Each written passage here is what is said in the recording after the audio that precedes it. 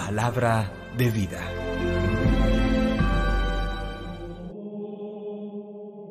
De la profecía de Ezequiel, capítulo 47, versículos 1 al 2, 8 al 9 y 12. En aquellos días el ángel me hizo volver a la entrada del templo. Del zaguán del templo manaba agua hacia levante. El templo miraba a levante. El agua iba bajando por el lado derecho del templo al mediodía del altar. Me sacó por la puerta septentrional y me llevó a la puerta exterior que mira a levante. El agua iba corriendo por el lado derecho. Me dijo: estas aguas fluyen hacia la comarca levantina, bajarán hasta la estepa, desembocarán en el mar de las aguas salobres y lo sanearán. Todos los seres vivos que bullan allí, donde desemboque la corriente, tendrán vida, y habrá peces en abundancia. Al desembocar allí estas aguas, quedará saneado el mar, y habrá vida donde quiera que llegue la corriente. A la vera del río, en sus dos riberas, crecerá toda clase de frutales. No se marchitarán sus hojas, ni sus frutos se acabarán. Darán cosecha nueva cada luna, porque los riegan las aguas que manan del santuario. Su fruto será comestible y sus hojas medicinales. Palabra de Dios. Te alabamos, Señor. Salmo 46. El correr de las acequias alegra la ciudad de Dios. El Altísimo consagra su morada. Dios es nuestro refugio y nuestra fuerza, poderoso defensor en el peligro. Por eso no tememos aunque tiemble la tierra, y los montes se desplomen en el mar. El correr de las acequias alegra la ciudad de Dios. El Altísimo consagra su morada. El correr de las acequias alegra la ciudad de Dios. El Altísimo consagra su morada. Teniendo a Dios en medio no vacila. Dios la socorre al despuntar la aurora. El correr de las acequias alegra la ciudad de Dios. El Altísimo consagra su morada. El Señor de los ejércitos está con nosotros. Nuestro alcázar es el Dios de Jacob. Venid a ver las obras del Señor, las maravillas que hace en la tierra. Pone fin a la guerra hasta el extremo del orbe. El correr de las acequias alegra la ciudad de Dios. El Altísimo consagra su morada. De la primera carta del apóstol San Pablo a los Corintios, capítulo 3, versículos 9 al 11, 16 al 17. Hermanos, sois edificio de Dios, conforme al don que Dios me ha dado. Yo, como hábil arquitecto, coloqué el cimiento, otro levanta el edificio. Mire cada uno cómo construye. Nadie puede poner otro cimiento fuera del ya puesto, que es Jesucristo. ¿No sabéis que sois templo de Dios y que el Espíritu de Dios habita en vosotros? Si alguno destruye el templo de Dios, Dios lo destruirá a él, porque el templo de Dios es santo. Ese templo sois vosotros.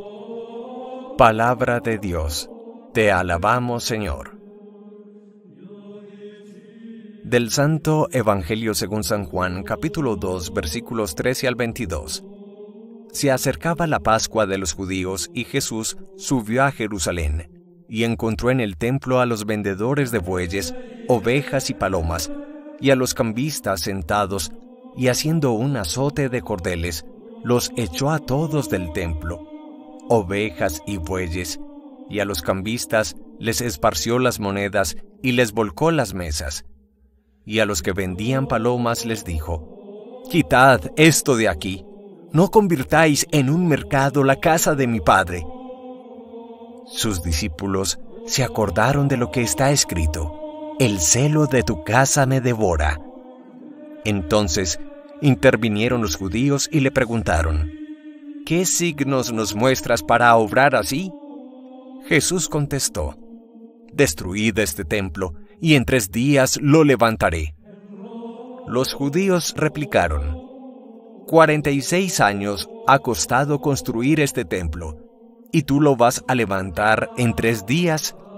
Pero él hablaba del templo de su cuerpo. Y cuando resucitó de entre los muertos, los discípulos se acordaron de que lo había dicho, y dieron fe a la Escritura y a la palabra que había dicho Jesús. Palabra del Señor. Gloria a ti, Señor Jesús. Con el carácter de fiesta litúrgica, la Iglesia hoy celebra la dedicación de la gran Basílica de San Juan de Letrán, la más antigua y de rango más alto entre las 4 grandes basílicas mayores de la ciudad de Roma en Italia, llamada la madre y cabeza de todas las iglesias del mundo entero y residencia por casi 1000 años de sucesivos papas y pontífices de la Iglesia Católica. Hoy es un día para orar por la Iglesia, para entrar en comunión de fe y amor con ella y vivir ese sentido de catolicidad.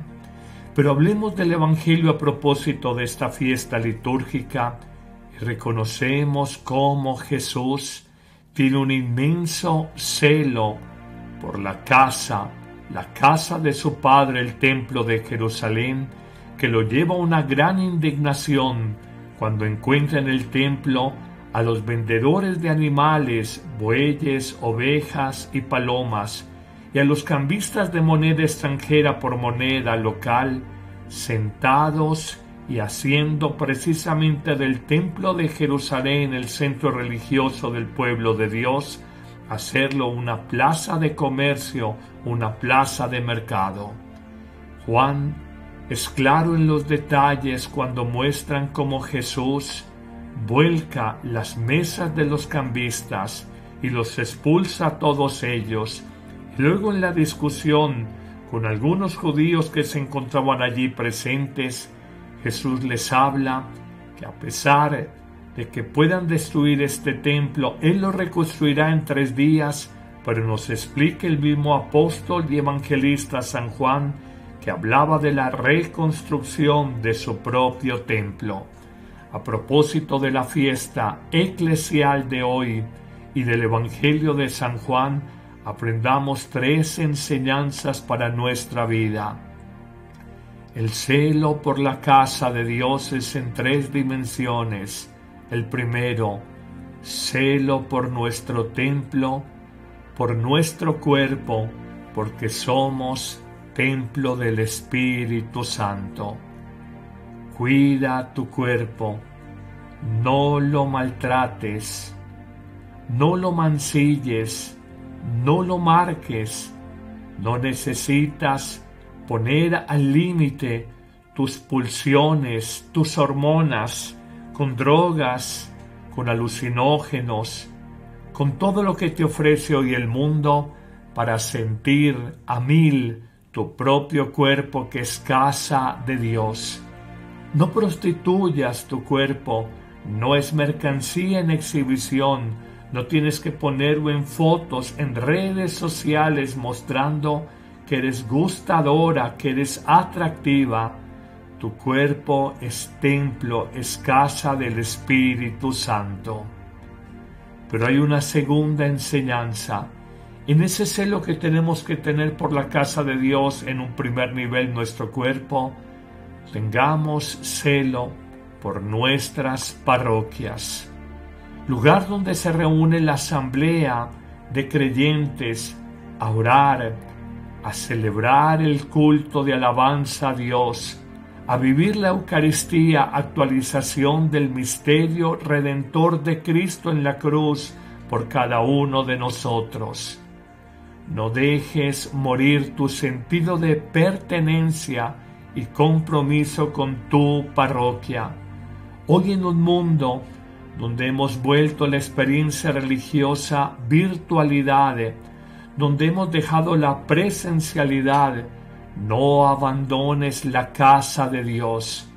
Tu parroquia, tu templo parroquial, grande o pequeño, decorado o simple, es casa de Dios porque allí está el sagrario que contiene lo sagrado, la presencia real de Cristo en el pan de la Eucaristía, porque Él cumple lo que promete y prometió estar siempre con nosotros hasta el final de los tiempos.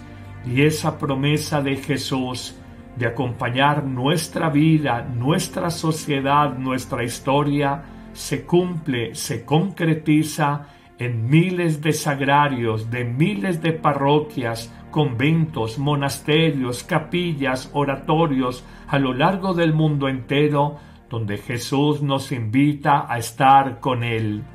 Puedes ver tu Eucaristía en Facebook, en YouTube, puedes participar de un grupo de oración desde la virtualidad, pero la presencialidad, el encuentro con Dios es irreemplazable, de la misma manera que el amor humano, el noviazgo no se puede vivir siempre en la virtualidad, sino que el amor reclama cercanía, presencia, pertenencia. Así también Jesús, que nos ama, reclama tu presencia, tu cercanía en la parroquia donde vives.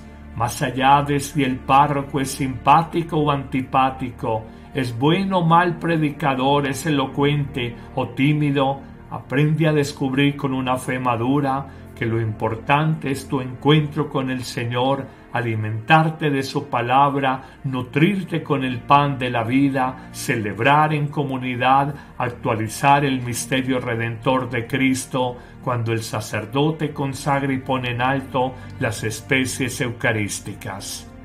Finalmente, en una tercera dimensión, aprende a tener celo por la casa de Dios presente en tu cuerpo 1, en tu parroquia 2, y aprende a tener celo por la presencia de Cristo en la Iglesia universal. Es claro que nuestra Iglesia, amada, con pecados, con bondades, conformada por más de 5.000 obispos, más de 410.000 sacerdotes, por 1,5 millones de religiosas y religiosos, por más de 1.350 millones de católicos bautizados y dirigidos por el Santo Padre, el Papa Francisco. Esta Iglesia es el cuerpo vivo, el cuerpo místico de Cristo. Cristo es la cabeza de la Iglesia y por esta Iglesia debemos de orar todos los días, entrar en comunión con ella. A la Iglesia le sobran críticos, es más, le sobran criticones. Falta quien ore por ella, recordando la frase más repetida por Francisco, nuestro Papa: recen por mí, que es no solo orar por él, sino orar por la Iglesia universal. Cuando veas una falla en este cuerpo vivo de Cristo, recuerda que detrás de un pecador hay cientos de hombres y mujeres buenos, hay miles de santos en 2000 años de cristianismo y está la presencia del Espíritu Santo. No mires tan humanamente la Iglesia, mira en fe que allí, en obispos, en sacerdotes, religiosas, religiosos, laicos, con sus limitaciones, con sus pecados y también con sus dones, allí vive el cuerpo vivo de Cristo que debemos de amar, con el que entramos en comunión y por el que oramos todos los días. Que en esta fiesta de la dedicación de la Basílica de San Juan de Letrán nos comprometamos a querer, orar y amar más a nuestra Iglesia Católica, donde vive místicamente Jesucristo. Que el Señor te bendiga en abundancia en este día, en el nombre del Padre, y del Hijo, y del Espíritu Santo. Amén.